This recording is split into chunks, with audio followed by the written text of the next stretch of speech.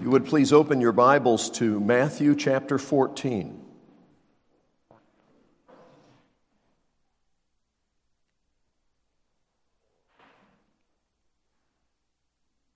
Matthew chapter 14, we're going to read through the first 21 verses. This is God's Word. At that time, Herod the Tetrarch heard the reports about Jesus, and he said to his attendants, "This is John the Baptist. He is risen from the dead. That is why miraculous powers are at work in him." Now, Herod had arrested John and bound him and put him in prison because of Herodias, his brother Philip's wife. For John had been saying to him, "It is not lawful for you to have her." Herod wanted to kill John, but he was afraid of the people because they considered him a prophet. On Herod's birthday, the daughter of Herodias danced for them and pleased Herod so much that he promised with an oath to give her whatever she asked. Prompted by her mother, she said, "Give me here on a platter the head of John the Baptist." The king was distressed, but because of his oaths and his dinner guests, he ordered that her request be granted, and he had John beheaded in the prison. His head was brought on a platter and given to the girl, who carried it to her mother. John's disciples came and took his body and buried it. Then they went and told Jesus. When Jesus heard what had happened, he withdrew by boat privately to a solitary place. Hearing of this, the crowds followed him on foot from the towns. When Jesus landed and saw a large crowd, he had compassion on them and healed their sick. As evening approached, the disciples came to him and said, "This is a remote place, and it's already getting late. Send the crowds away so they can go to the villages and buy themselves some food." Jesus replied, "They do not need to go away. You give them something to eat." "We have here only 5 loaves of bread and 2 fish," they answered.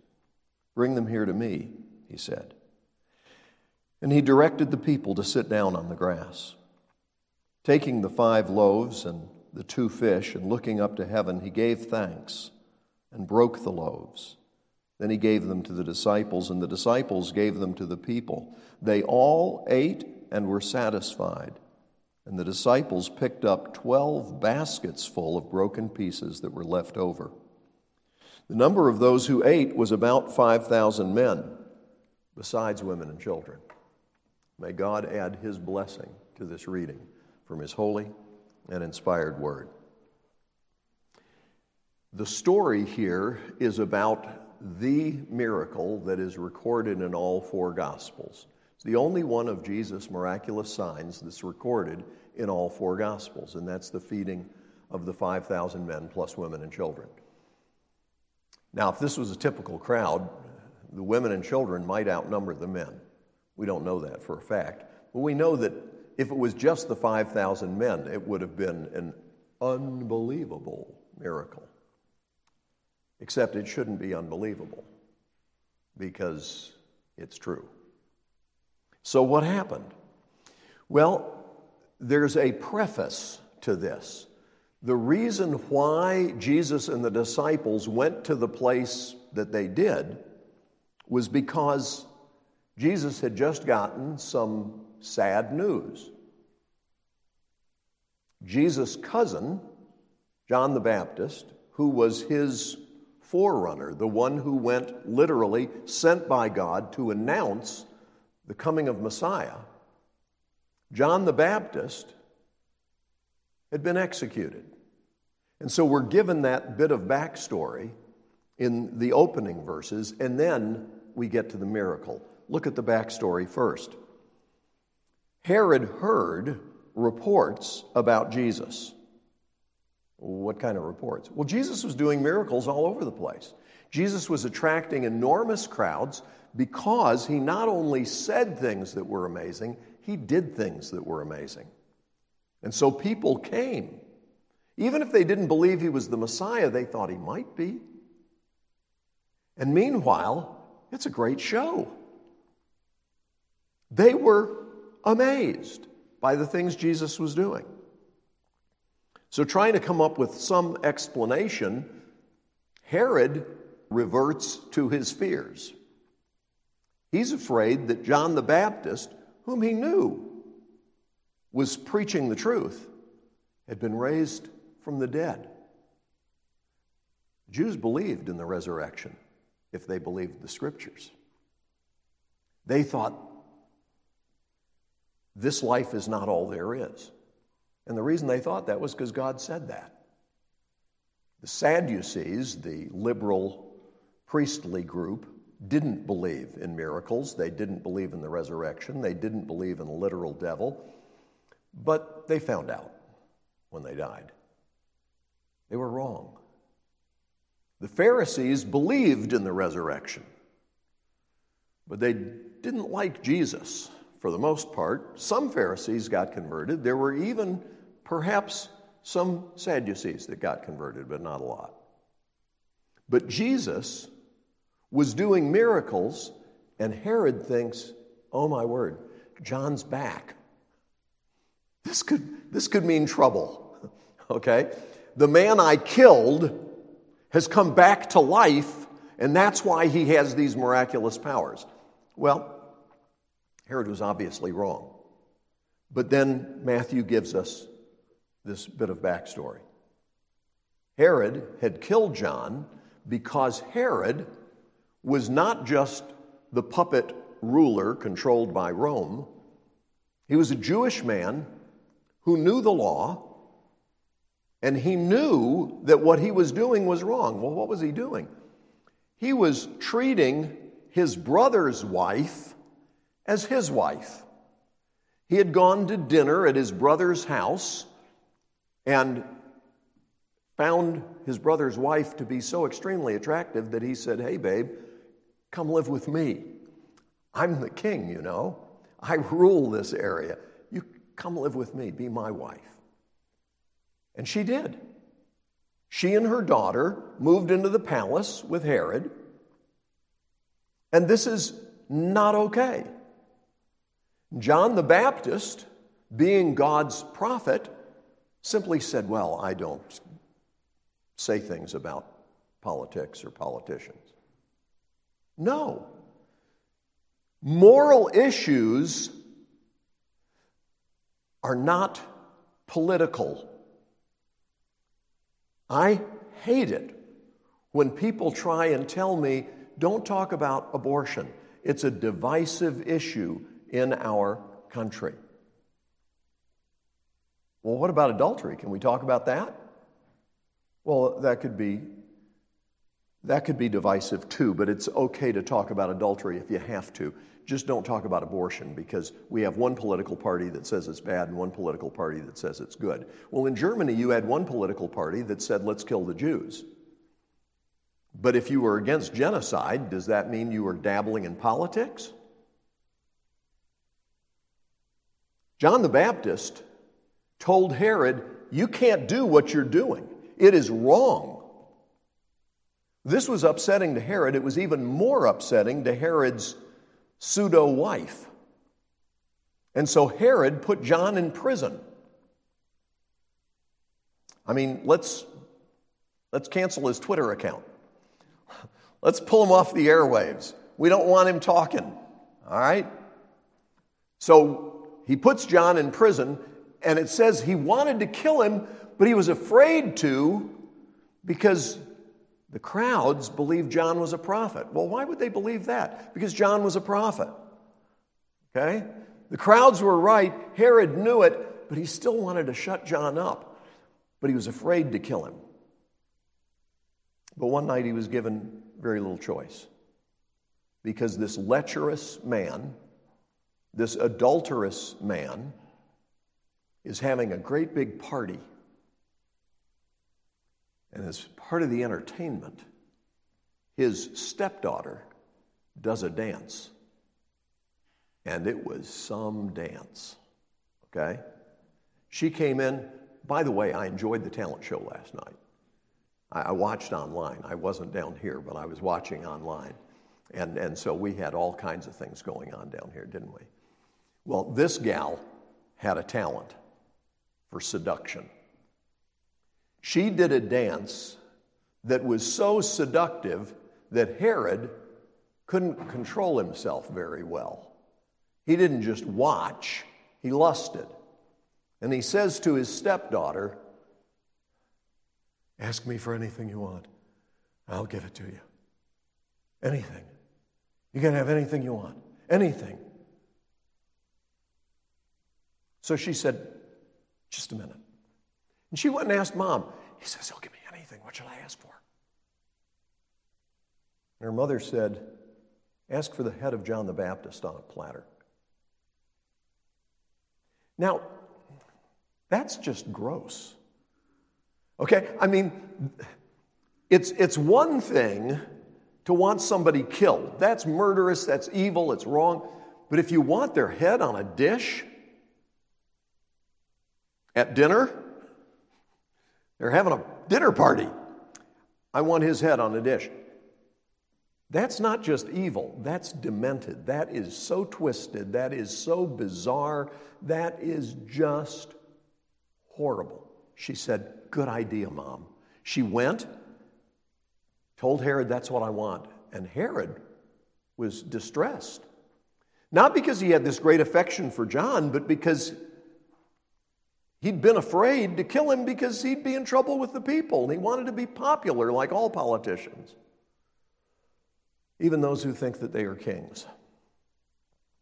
And so, because he had made multiple oaths, promised very publicly that he'd do whatever she asked, when she publicly asked for this, he felt he had to do it. Didn't want his guests to think that he wasn't a man of his word. Can you imagine somehow feeling that you will display your integrity by killing someone and having their head brought in on a platter? It's really twisted. That's the sort of perverted logic that ends up generation after generation among people in government and out of government. The human heart, the Bible says, is deceitfully wicked above all. Who can know it? In other words, we're not just bad, we don't even realize how bad we are. So, Herod did it. And word was brought to Jesus. Now, this had already happened. And when Jesus gets word of it, he says to his disciples, let's take a little break. We need to get away. So they get in a boat, and they head out across the Sea of Galilee. And the crowds are like, can you see where they're going? It looks like they're going over there. I bet they're going to that place. And so the crowd goes around the lake and is there when they arrive. And Jesus said, don't go ashore, guys. Let's just stay out here on the water. Is that what he said? No. Jesus had compassion on them. And Jesus healed many of them. And Jesus even taught them. But time was slipping away, and they'd gone there for a little vacation. So the disciples came to him, and they said, look, this has been great. You're just amazing. We love you, but night is approaching. All these people are here. We're hungry. They're hungry. Let's send them away so they can go into the surrounding villages and get themselves something to eat. Jesus said, we don't have to do that. You give them something to eat. You're kidding, right? Jesus. Do you see how many people there are? I haven't counted exactly. But it's a big crowd. I mean, like huge. Thousands. And we don't have anything. This gospel gives a condensed account. Other gospel accounts, and remember, it's in all four gospels, the only miracle in all four gospels. The other gospels tell us that one of them did the math and said it would take a year's wages just for everybody here to get a bite. Okay? Jesus said, see what you have. Andrew, that guy, Andrew said, well, there's a little boy here, and he's got just a lunch of 5 small loaves and 2 small fish. But what is that among so many? Jesus said, bring it to me. So Andrew got the little boy to bring the meal to Jesus. And the little boy said, sir, I'd be willing to share with you. My mom gave me this, but how about if I keep one of the loaves and one of the fish, and I give you the other 4 loaves and the other fish? Would that work?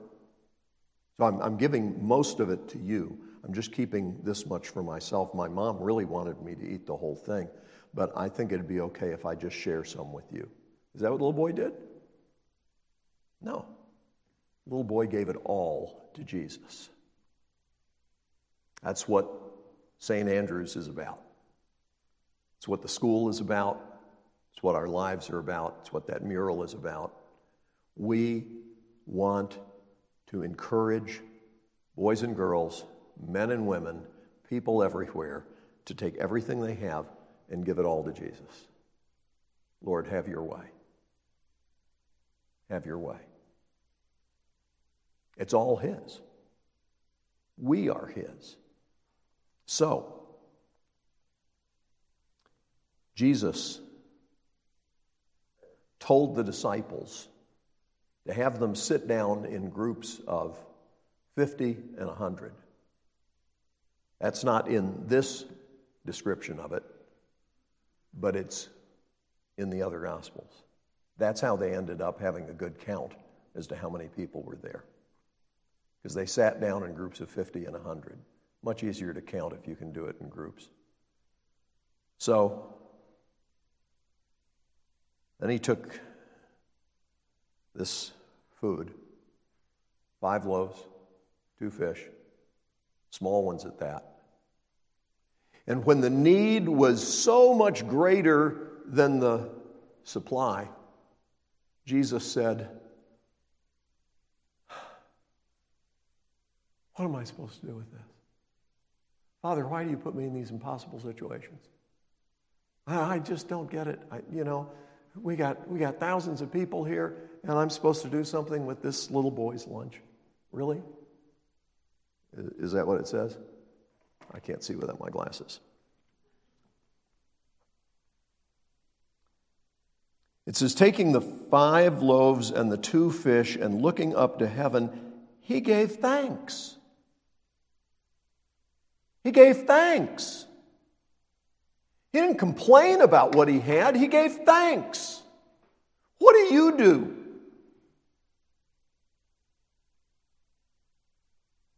Nobody knows the trouble I've seen. Is that really your song? I mean, the good part about that song is it does say nobody knows but Jesus.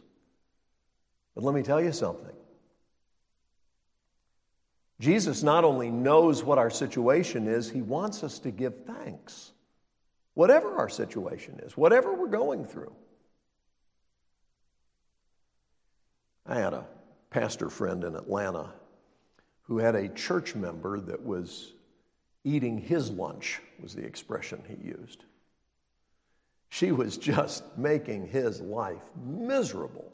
Week after week after week after week, criticism, complaint, moaning, opposition, anything that he was trying to get done, she was going to try and rally people against it.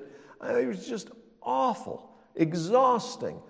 And he prayed and prayed that God would get her out of the church. Lord, just send her away. There are so many wonderful people here. I know you called me here. Please, just get that woman out of here. She's a thorn in my flesh.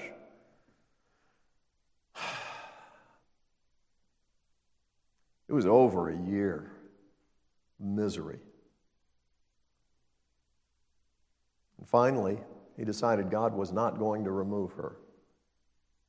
but that his attitude, even though she was a stinker, his attitude was not what God says it should be. And so here's what he did. Now, this is a buddy of mine from seminary days, okay? And we were both pastoring churches in Atlanta at this time. He prayed.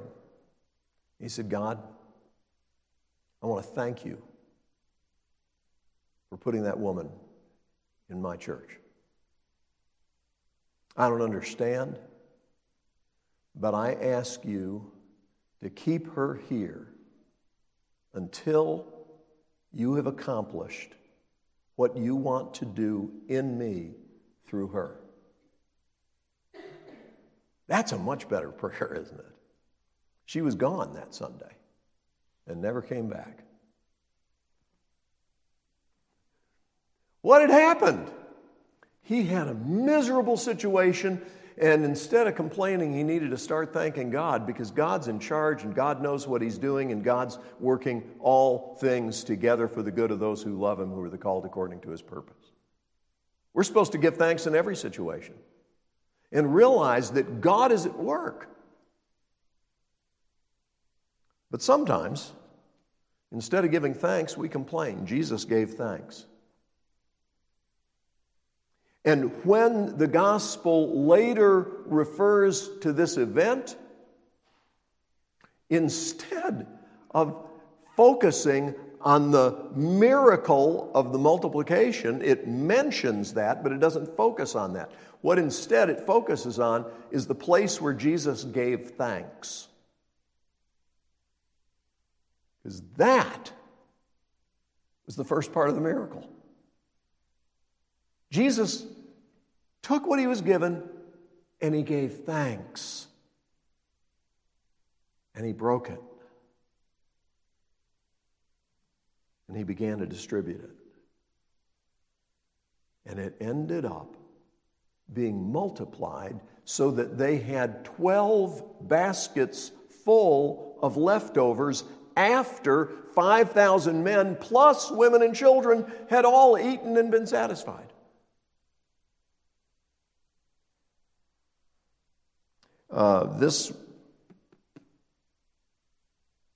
This miracle, it's not make-believe. It's history. God can do anything he chooses. He has all power. Well, how could he multiply? I mean, just like loaves and fish. How could he? He's God. We're not talking here about somebody who is trained with David Copperfield or whoever is the person today who's so amazing. We're not talking about sleight of hand. We're not talking about Jesus saying, look, this little boy has been willing to share his lunch. Now, I know that many of you have resources as well, and I just want to encourage you there as you're sitting in those groups of 50 and 100. Just look around you and realize if you've got a little something, don't keep it for yourself. Share it with those around you, and I think there will be enough for everybody to have a bite to eat. That's not what happened. This is a miracle. This is a miracle, and it's presented as a miracle. The miracles in Scripture are not presented as, well, yeah, we all see that kind of thing. Red Sea parting. I remember when that happened once when I was a boy. No. That was a one-time thing. Okay? Oh, the virgin birth, well, I don't have any problem with that. I've known several women who never had relations with a man and they ended up having babies. No. It takes an egg and it takes sperm, and that's where babies come from. That's why Mary said to the angel, how's this going to be? Because I've never been with a man. The so-called scholars who try to suggest that it was easier for primitive people to believe these things are nitwits. Okay? Because the fact is, the whole point of the story is that this is not the way things normally go. Twice in the last week, I've referred to my interaction with guys in Charleston who were going to go to church on Easter even though they didn't believe it was true. They didn't decide, well, I don't believe that. They just didn't think about it. And God keeps bringing me back to that point because, folks, I want you to understand, you either believe this stuff or you don't. You can't have it both ways. Either this is true or it isn't, and you either believe it or you don't. I am standing here pleading with you to open your eyes and open your heart and realize this is God's Word. This is truth. Believe the truth. Repent and believe the good news. Because God has intervened in human history again and again, and ultimately in one final thing that everything else is pointing to, and his name is Jesus. And Jesus is the only hope for you and for mankind. He's the only hope. It's not like, well, if we could just get further in our technology, I think we could solve all of man's problems. Not happening. Well, if we could just get people to get better educated, education would solve this problem. The Nazis were a highly educated culture. If you go to the Holocaust Museum in Israel, one of the things that is just astounding is the educational level of the members of the SS. Boy, education is not the cure. Well, I think the Olympics will bring us all together. The idea of a good friendly competition from the various nations, and instead of fighting with weapons of war, we can compete out there on the athletic field. What do you think? Not going to solve the problem. The country that's hosting it is committing genocide. But we don't want the athletes to miss out. There is no salvation in anyone but Jesus. No one else can take the guilt and the punishment that we have incurred. We deserve God's wrath. Jesus came, born of a virgin, lived a sinless life, and offered his life as the atoning sacrifice for our sin. So, this miracle, the feeding of the 5,000, as it's called, it's not just a lesson for us about the importance of giving thanks. That's true. That's important. But I would plead with you to understand that what it does is it tells us who Jesus is. He's the only one who could meet the need. And he did. And in this story of his taking the bread and giving thanks and breaking it and distributing it, you have a foreshadowing of what he would do on that Passover night when he took the bread and he gave thanks and he broke it and he said, "This is my body which is broken for you. Do this in remembrance of me." Our only hope is what he did, offering himself in order that we might be saved. Again, I plead with you. Repent and believe the good news. Father, we thank you so much that your word is true, and we thank you that Jesus is alive and he is Lord. We come to you this day as people who are needy and hungry and have nowhere else to turn. And we thank you that you have compassion on us. We pray that you would continue that work you've begun, and that we would be obedient and thankful people. And we'll give you all the praise in Jesus' name. Amen. All right, do we have